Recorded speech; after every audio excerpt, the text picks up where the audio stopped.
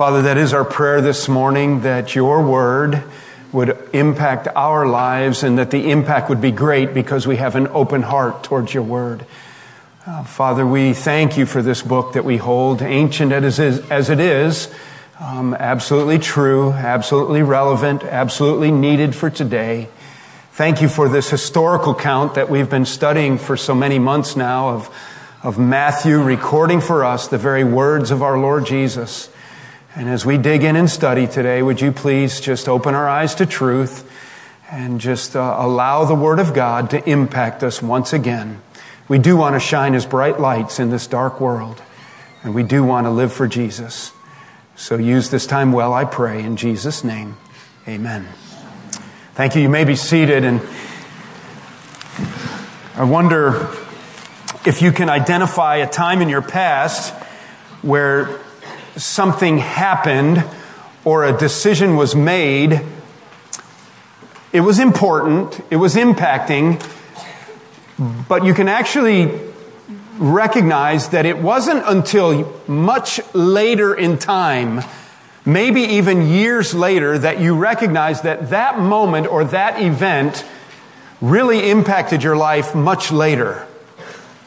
Let me illustrate what I mean. I ran into a blog account where people were giving testimony of these moments in their life that had a long-lasting or life-impacting impact upon them. One guy wrote, Wayne Arnold, I don't know who Wayne is, probably a fourth grader who just got his trumpet. Wayne Arnold let me hold the trumpet he had just got from school. I was in kindergarten, and at that moment, I knew that I would have to play the trumpet. And 32 years later, I still play. That's what I mean. Something that happened way back there, and you didn't realize its full impact until later. One guy wrote that when he was 10, he got a job as a caddy at the local golf club, and he fell in love with the game, and he said, and I hope to die playing this game of golf. Another guy wrote with a little more negative twist to it that in second grade, a couple girls were teasing me, he said, and I walked away without saying anything in return, like you're supposed to. And after recess, they lied to the teacher saying that I threw ice at them. And she would hear none of my story. Even my parents didn't believe me. And the teacher made me write an apology to the girls along with, quote, I will not throw ice. It is hard as rocks and could hurt people, close quote, 100 times. He says, I'm small and bitter to this day. One guy said when he was 4, he lost 2 of his fingers in a lawnmower. Reach your own conclusions about that. It impacted his life tremendously. Another guy said, my father died when I was 5.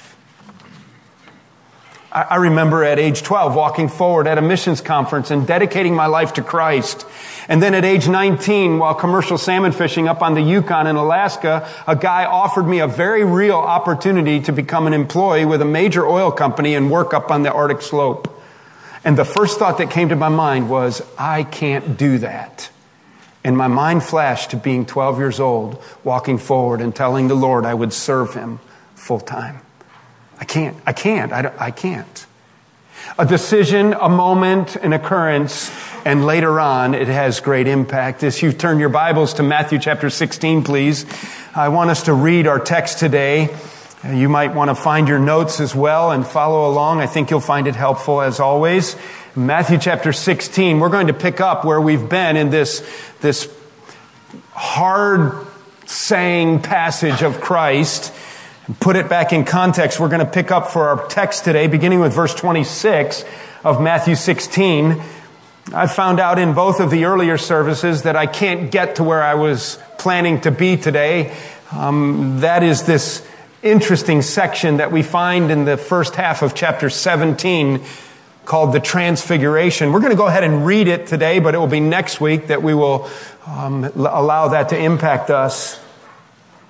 Let's begin for context in Matthew 16, verse 24. We'll read the rest of chapter 16 and then 17, 1 through 13, and it will begin to prepare us for what God has for us even today and next week. And then Jesus told his disciples, verse 24, if anyone would come after me, let him deny himself and take up his cross and follow me. For whoever would save his life will lose it, but whoever loses his life for my sake will find it. And what will it profit a man if he gains the whole world and forfeits his soul? Or what shall a man give in return for his soul?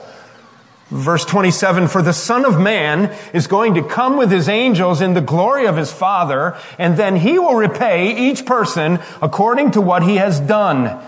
And truly, I say to you, there are some standing here who will not taste death until they see the Son of Man coming in his kingdom. And after 6 days, Jesus took with him Peter, James, and John, his brother, and led them up on a high mountain by themselves. And he was transfigured before them, and his face shone like the sun, and his clothes became white as light. And behold, there appeared to them Moses and Elijah talking with him. And Peter said to Jesus, Lord, it is good that we are here. If you wish, I will make 3 tents or tabernacles here, one for you and one for Moses and one for Elijah. And he was still speaking when, behold, a bright cloud overshadowed them, and a voice from the cloud said, this is my beloved Son, with whom I am well pleased. Listen to him. And when the disciples heard this, they fell on their faces and were terrified. But Jesus came and touched them. And he said, rise and have no fear. And when they lifted up their eyes, they saw no one but Jesus only. And as they were coming down the mountain, Jesus commanded them, now tell no one about this vision until the Son of Man is raised from the dead. And the disciples asked him, then why do the scribes say that first Elijah must come? And he answered, Elijah does come and he will restore all things. But I tell you that Elijah has already come and they did not recognize him, but did to him whatever they pleased. So also the Son of Man will certainly suffer at their hands. And then the disciples understood that he was speaking to them of John the Baptist. Is that like bizarre? That is just a weird passage of Scripture. Oh, I already told you I found out I can't get to it this morning and stay within our time constraints. Plan on being here next week. It is really an interesting passage of Scripture, and you're going to find that transfiguration proves out to be a moment in the lives of the disciples that when it happened, I think they were confused, but later on, it highly impacts their life as part of their great conviction that Jesus Christ was indeed who he said he was. We want to finish out chapter 16 and prepare ourselves to move into chapter 17, however. And if you're following along with your notes, I want you to notice that in 16, verses 26 and 27, we encounter a convicting statement. It's a very convicting moment here that is talked about. Let's reread verse 26.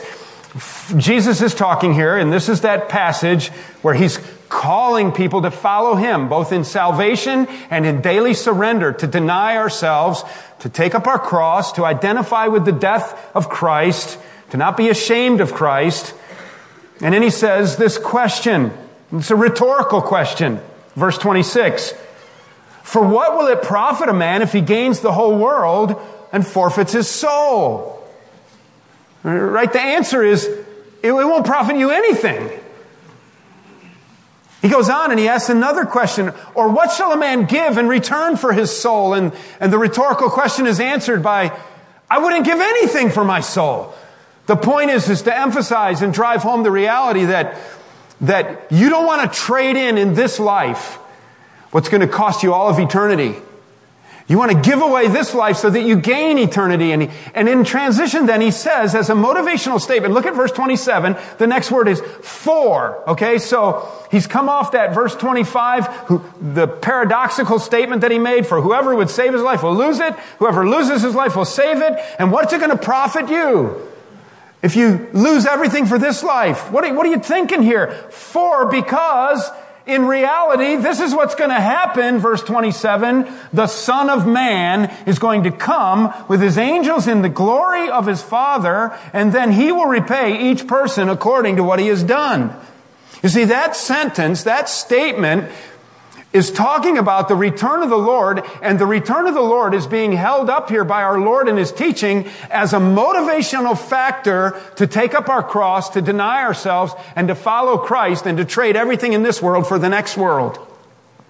One of the things that should motivate us is that He is going to come back with His angels. Don't let Him catch you not living this way. Now, I thought it would be good for us to just remind ourselves that this is a very convicting statement, that the imminent return, imminent means that it could happen at any time. The fact that our Lord went away, and the disciples watched in Acts chapter 1 and looked up into heaven, were promised that He would return, and the scriptures are filled with the teaching that our Lord will return one day. And that is a very convicting reality in the life of the believer, and it is to motivate us to stay by the stuff, to not give up in the pursuit of Christ and following His call, and the weariness of taking up our cross and following Him. We don't fit into this world, do we? And the flesh screams out, and it's difficult to deny the flesh. And that call is to all Christians. Listen, you cannot love your neighbor as yourself if you don't deny your flesh, right? You cannot live a life victorious over sin if you do not deny yourself. You cannot effectively live for Christ if you don't identify with His cross and His death and His burial and His resurrection. And Jesus is going on in His teaching, and He's saying, and keep going, because the Son of Man is going to come back with His angels. You can do this. Be found faithful. It's a very convicting statement. I want us to reinforce this for just a minute, and let me just give you 3 thoughts on the return of Christ and how it impacts our lives here. Letter A in our notes, in turning to 1 John chapter 2, verses 28 through 3:3. Some of you will recognize these verses. Others, they might be brand new. And if you write in your Bible, I would encourage you to mark these verses. They're very convicting. Letter A is the return of Christ convicts. It convicts, and that's in keeping with the intent of the teaching of Christ, coming off of the discipleship passage and calling people to follow Him. Keep following, because He will come back.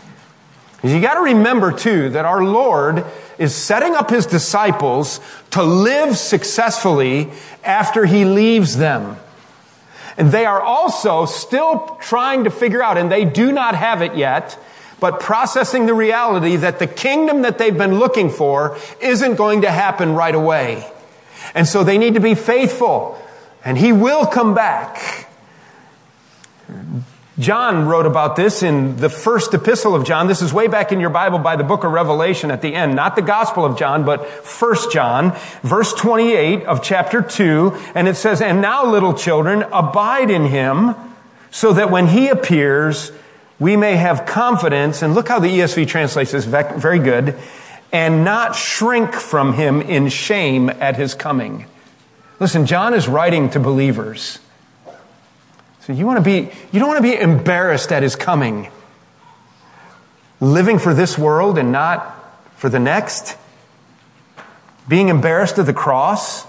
When He comes back, do not be living in such a way. Only live in such a way that you will have confidence at His coming and not shrink from Him in shame at His coming. If you know that He is righteous, you may be sure that everyone who practices righteousness has been born of Him. People who are righteous live righteous lives. We're going to see that in our next point as well. Let's read the next 3 verses of chapter 3. See what kind of love the Father has given to us, that we should be called the children of God, and so we are. And the reason why the world does not know us is that it did not know Him. Beloved, we are God's children now, and what we will be has not yet appeared. But we know that when He appears at His coming, we shall be like Him, because we shall see Him as He is. Look at verse 3. And everyone who thus hopes in Him, or everyone who has this hope in Him, what's the next word? Does what? Purifies himself. He purifies himself as He is pure. We're back in Matthew chapter 16, but the idea there is that the fact that the Lord is going to return in power and authority with His angels and with judgment should motivate us with a great conviction to live for Christ on a day-to-day basis. should have a purifying effect. I've told you about my 5th grade teacher, Mr. Zettergren.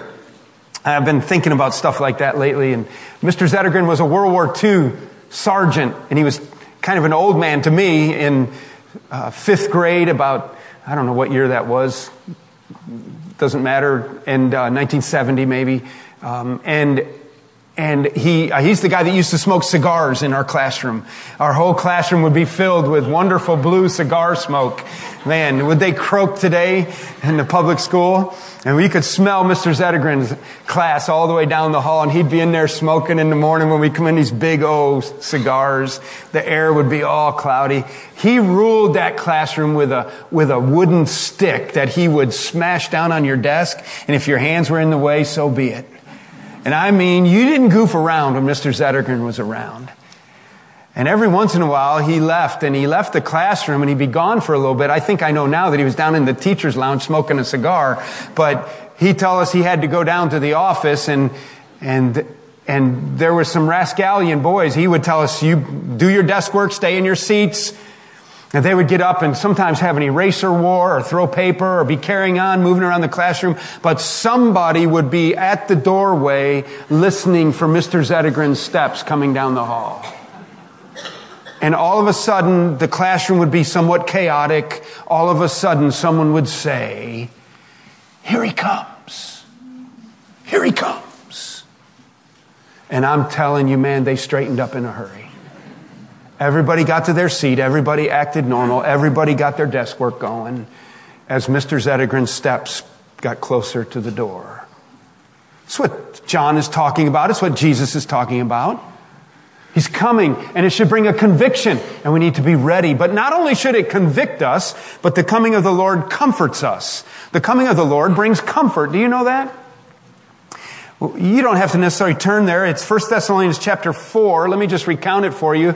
This is a wonderful passage of Scripture in 1 Thessalonians chapter 4, verses 13 to 18, where the Thessalonian believers they've become confused because people have accepted Jesus Christ as their Savior, and then in anticipation of the coming of the Lord, as the Apostle Paul has taught them that He's going to come back, in the meantime, people died and they had funerals in their church.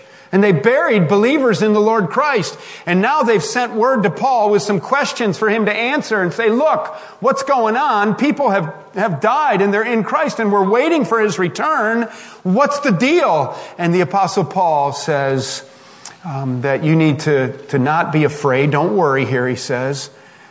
He said, this is that great passage that talks about the fact that in a moment, the dead in Christ shall rise first, and we who are alive and remain shall be caught up together to meet the Lord in the air, and so shall we ever be with the Lord. In that passage, do you remember that he says, and do not sorrow as those who have no hope? Why? Because there's going to be a resurrection of the dead, and if we aren't dead yet and we're alive, they will be caught up together first with us in the air. We'll meet the Lord in the air. And do you remember how he ends that passage where he talks about this great snatching away of God's people? We call it the rapture, the idea that believers in Christ will meet the Lord in the air. The dead in Christ will come out of their graves and meet the Lord in the air. And then he ends the passage where he's already said, do not sorrow or grieve as those who have no hope. And then he ends the passage with these words, comfort one another with these words. Comfort one another. What's the comfort? The comfort is the fact that our Lord is coming and there's going to be a resurrection, and that just calms us down. And so when we stand by the grave of our loved one and we miss them and grieve over their loss, we don't grieve like those who have no hope, because we have a hope that our Lord will return and our loved one will rise again, and we're going to meet them in the air. We will be together for all of eternity, and that brings comfort to the believer. Comfort driven by the return of Christ. The third thing that the return of Christ does is it calms us. It calms us. This is that classic passage in John's Gospel, chapter 14, where Jesus begins by saying, let not your hearts be troubled. Remember that? Let not your hearts be troubled. You believe in God, believe also in me. He goes on to say in the King James, in my Father's house are many mansions, many rooms, many mansions. If it were not so, I would have told you. and I go to prepare a place for you. And if I go and prepare a place for you, and I am, he says, I'm going. If I go and prepare a place for you, I will come again. I will come again, and I will receive you unto myself, that where I am, there you may be also. How did that passage start in John 14:1? Disciples, do not let your heart be troubled. It has a calming effect, the return of Christ does. The fact that we have a place prepared for us. That verse, John 14:6, then tells us how to get there, doesn't it? Do you remember that? And Jesus said, I am the way, the truth, and the life, and no one comes unto the Father but by me. Well, we're back in Matthew chapter 16, and our eyes are on verses 26 and 27, and we have in verse 27 as a motivating factor this convicting statement about the return of Christ. He will return. That convicts us. It also comforts and calms us. But I want you, before we move away out of this passage, look at verse 27 and how he ended that verse. For the Son of Man is going to come with his angels in the glory of his Father, and then he will repay each person according to what he has done. Well, the second thing we see is this confusing judgment. What kind of judgment is this? I'm kind of confused by this, because if salvation is by grace through faith in Christ alone, and it is, how is it then that he's teaching here that we would be judged by our works? It does seem confusing, right? And we need to be careful to be crystal clear here. Salvation is by grace through faith in Christ alone. Ephesians 2:8 and 9 would be a key verse on that, right? For by grace we are saved through faith, not of works. Nothing we can do, lest someone should boast or be cocky or talk about, I'm good enough to get to heaven on my own. No, you're not. All of your righteousnesses are as filthy rags in the eyes of a holy God. So what's the deal? We preach strongly here that salvation is by grace through faith in Christ alone. And it is true, isn't it? And that all takes place at the cross, where Jesus died in our place for our sin. And there we go to the cross and we admit our sinfulness. And we lay down our unrighteousness, and Christ takes it upon himself. And he puts credit in our bankrupt sin account, a credit of righteousness that is not our own. He gives us his righteousness. And we give him our trash of sin, and he pays the price in the presence of a holy God. And all of that is a freebie. All of that is, you cannot work to make that happen. All you do is believe and accept and trust. That's it. And that's your salvation. So what's the deal here? How is it that when Christ and his angels come back in glory, and that's supposed to motivate me and convict me to keep on going, denying myself, taking up my cross, keep me going. But then he threw in that phrase that bothers me a great deal. He will repay each person according to what he has done. So somebody's keeping a list, whether they're naughty or nice. What's the deal? I think it's very important for us to understand what he's teaching here. The answer is somewhat simple and logical. On the other hand, it is somewhat complex in that it is threaded throughout our New Testament. I want you to know that this is not a new concept in Christ's teaching. This is not a new concept in Christ's teaching. I want you to turn back a few pages to Matthew chapter 7, okay? Go to Matthew chapter 7 and take a look and be reminded from the Sermon on the Mount, and we have revisited this a couple of times since we've been here, of the principle of the fruit-bearing tree. That the fruit always exposes the kind of tree. All right? There's a principle here. Now, I understand that in the context, our Lord is speaking specifically about false prophets, and that they will show their true colors. But notice what it says in Matthew chapter 7, beginning with verse 15. Beware of false prophets who come to you in sheep's clothing, but inwardly are ravenous wolves. So on the outside, they don't look like what they are on the inside. You will recognize them by their fruits. Are grapes gathered from thorn bushes or figs from thistles? So every healthy tree bears good fruit, but the diseased tree bears bad fruit. A healthy tree cannot bear bad fruit. Let's say that again. A healthy tree cannot bear bad fruit, nor can a diseased tree bear good fruit. Every tree that does not bear good fruit is cut down and thrown into the fire. Thus you will recognize them by their fruits. There's the kick line there, verse 20. Thus you will recognize them by their fruits. It's interesting, isn't it? Before we talk a little bit more about expanding this, let me show you how our Lord also taught this in other places.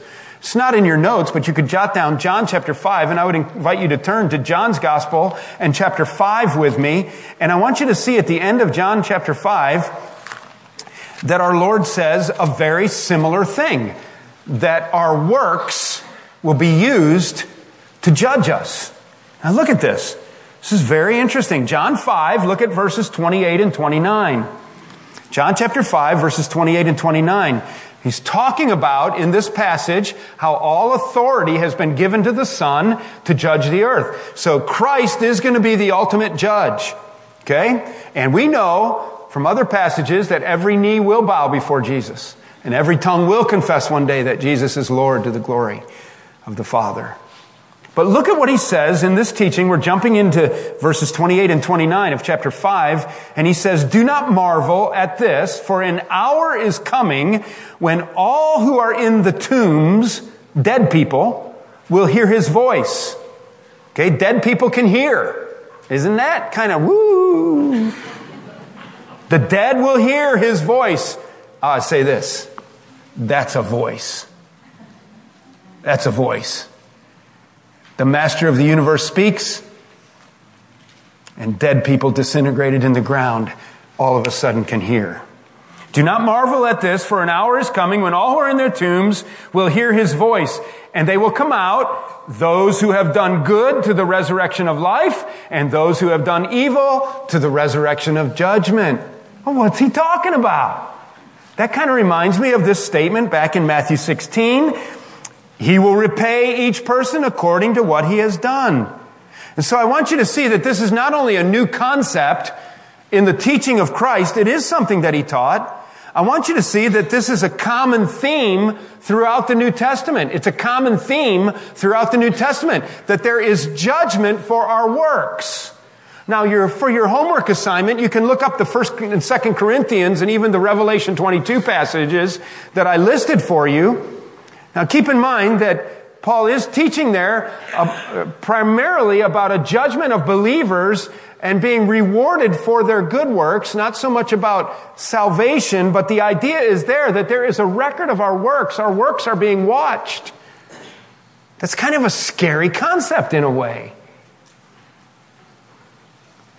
Maybe it would help bring clarity if we jumped into the Apostle Paul's teaching. Okay, so we're talking about the fact that this is a common theme throughout the New Testament.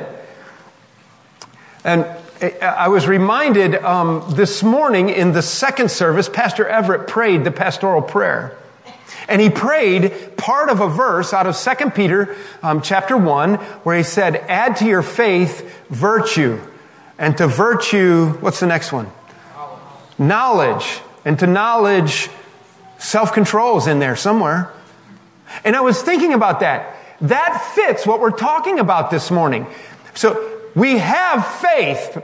Peter's teaching there. Peter in the New Testament taught the same thing. You have salvation, you have faith, but now add to your faith virtue and knowledge, self-control. So be out of your faith, you're going to be adding these things and they will be seen. Those aren't the things that save you. Those are a result of fruit growing in your life because of your salvation. Okay, so Paul taught this as well. We're in Acts now. Go to Acts chapter 26, verse 20. This isn't in your notes as well either. You might jot it down and look at it again later. If you do, I like to think you do. Acts chapter 26. Acts chapter 26 and verse 20. And this is a wonderful passage of Scripture where the Apostle Paul is on defense for his faith. And he's in front of King Agrippa. These are interesting characters. There's a guy in there named Felix, the cat. And there's just some interesting people. And he's after him about, being immoral and coming judgment and self-control. And he's just after him, Paul is. And they're condemning him for preaching Christ and for living for Christ. If you haven't read this section of the last few chapters of the book of Acts, you ought to do that this week. You would enjoy it. It really reads well. In the middle of this, the Apostle Paul is coming after King Agrippa with the gospel. And he's giving a defense for himself. He's representing himself in court, the Apostle Paul is. And he's acknowledging that what they want to prosecute him for is he's somewhat guilty. I have been preaching Christ. Indeed, I have. And so look at chapter 26, beginning with verse 19. Therefore, O King Agrippa, I was not disobedient to the heavenly vision. Remember, that was his conversion on the road to Damascus. And he's saying, I was true to what God called me to be. And I didn't deny the vision, but I declared first to those in Damascus, and then in Jerusalem, and throughout all the region of Judea, and also to the Gentiles, here's what I declared to all those people, Agrippa. I'm telling you what I told them. This is what I told them. That they should repent and turn to God. That's a good message, right? Repent of your sin and turn to God. That's the only place you can find salvation. Look what he says. Performing deeds in keeping with their repentance. Isn't that interesting that Paul adds that to his message? You see, the idea is, back to Matthew 16, the idea is that when you accept Jesus Christ as your Savior, it shows. It shows. And so works, good works spilling over in the life of the believer is a demonstration of our salvation. And our salvation, in turn, is a motivation for good works to even keep going. Because I am saved, I do good works. Not to be saved. I am saved only by the blood of Christ, by grace, through faith in Christ alone at the cross of Christ, where he died for my sin, and I accepted that free gift. But then, once that happened, the old is gone and the new has come. Listen, here's what I wrote. A Christian's life will naturally be characterized by good works. A Christian's life will naturally be characterized by good works. The fruit of the Spirit, we find those in Galatians 5. The fruit of the Spirit will be seen in such a practical way that one's behavior will give, there's a typo here, that one's behavior will give proof of salvation. That one's behavior will give proof of salvation. The point is that righteous people will live righteously. Okay, so let's think about it like this. So there's a forensics team and some detectives that park their van out in front of your house. And they are on to you. And they begin to listen in, tap in on phone calls. And they begin to use all that's in their detective power. You leave, they pick your lock, they walk through your house, they look in your drawers, they look in your closet, they look at the program on your television, they look at your DVD file, they look everywhere. They can tap into your phone, they can see all of your contacts, and they are out forensically to prove that you are a Christian. Can they do it? Does it show? Have you been with Jesus? I think that's all he's talking about here. He's talking about the fact that when he comes, it will just be evident by people's works that the righteous work is a spillover of a righteous heart that was obtained by grace through faith in Christ alone at the cross, where the blood of Christ cleansed away all my sin, maybe brand new. And then you say, but Pastor Van, what about my sin? We talked about this a few weeks ago, but let me review it again. Because even as a believer in Christ, I can sin, right? And I think when we talked about this, I used my son Jonathan, and he's doing great at Appalachian Bible College, and we have a great relationship. I don't mean to make it sound bad. It's an illustration. We say we have our lawn mowing business going. And Jonathan's out with the truck and the tractor and the weed wagon. He's out doing lawns, and Pops is quality control, right? And I come through. And he's loading up the mower and he's heading out of the neighborhood. And I'm like, what are you doing? What do you mean, Dad? I'm done. And I say, you're not done. And he said, yes, I am.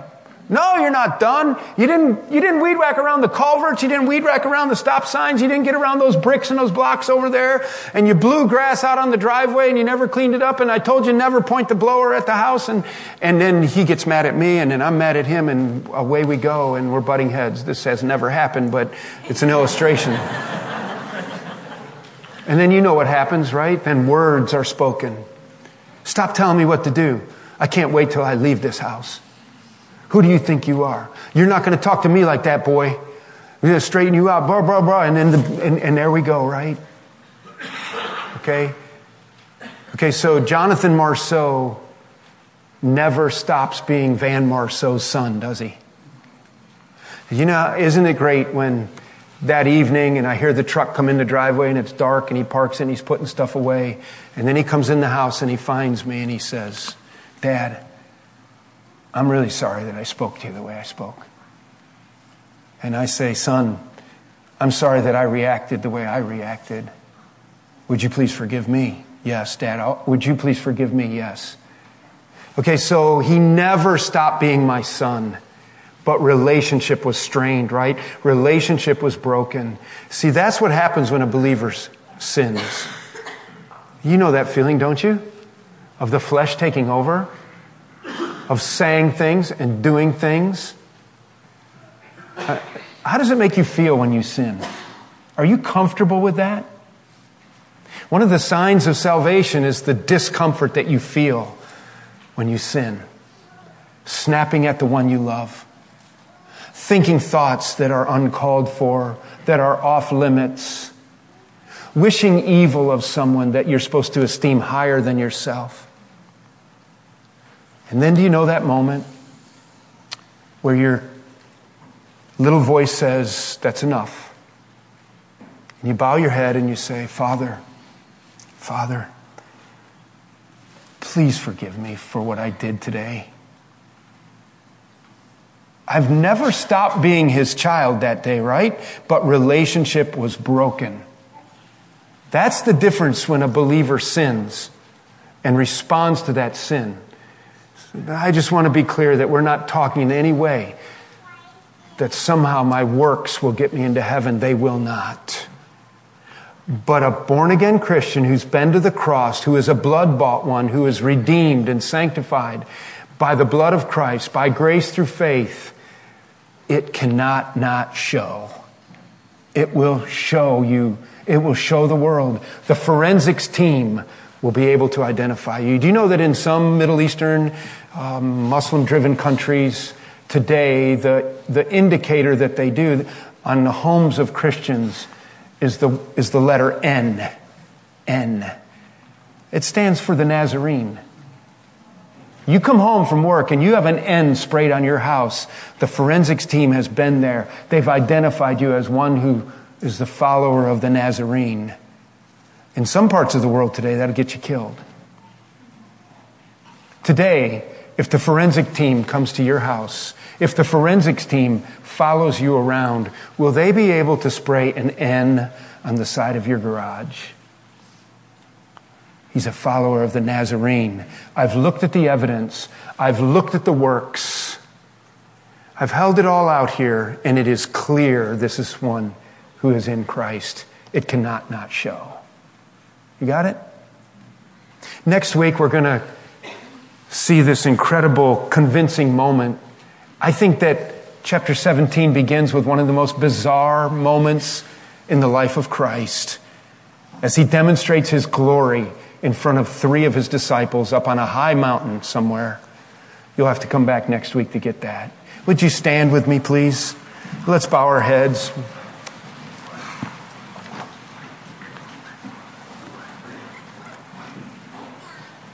Let's just ask ourselves a couple quick questions in conclusion, okay? So, like Mr. Zettergren walking down the hall, and you know this feeling, you know what it is to have company coming on short notice and you are scrambling to be ready. Are you ready for the Lord's return this week? Does the Lord's return and the fact that Christ would come and there would be a judgment of works in your life bring conviction to you? I wonder if some of us need to go throw stuff away. Again, it's not works, but it's a result of a grace that's going on in my life, a grace work that's going on in my life, convicting me of sin and convicting me of worldliness and fleshliness. Does the imminent return of Christ bring conviction to my life? It ought to. And how about the forensics team? Would they spray paint an N on anything you have? Father, we need your help. We thank you for the enabling power of your Holy Spirit. We thank you for the convicting words of your scriptures. And we thank you for the profound work of salvation that Christ did on our behalf, and how we can come to the cross and by grace through faith be saved and transformed. Father, would you just now help us to walk in step with the Spirit and allow good works to spill over in our lives, that a whole bunch of Christian trees would bear Christian fruit. And that as we look at the forensic evidence of our lives, that we would be convicted if it's not there by testing our own faith and salvation. Father, please bring clarity where I've been unclear. Please convict all of us to be the salt and light that we should be. Help us never to be embarrassed of Jesus, to never be ashamed, to bear the mark of the Nazarene. It's in Jesus' name I pray. Amen.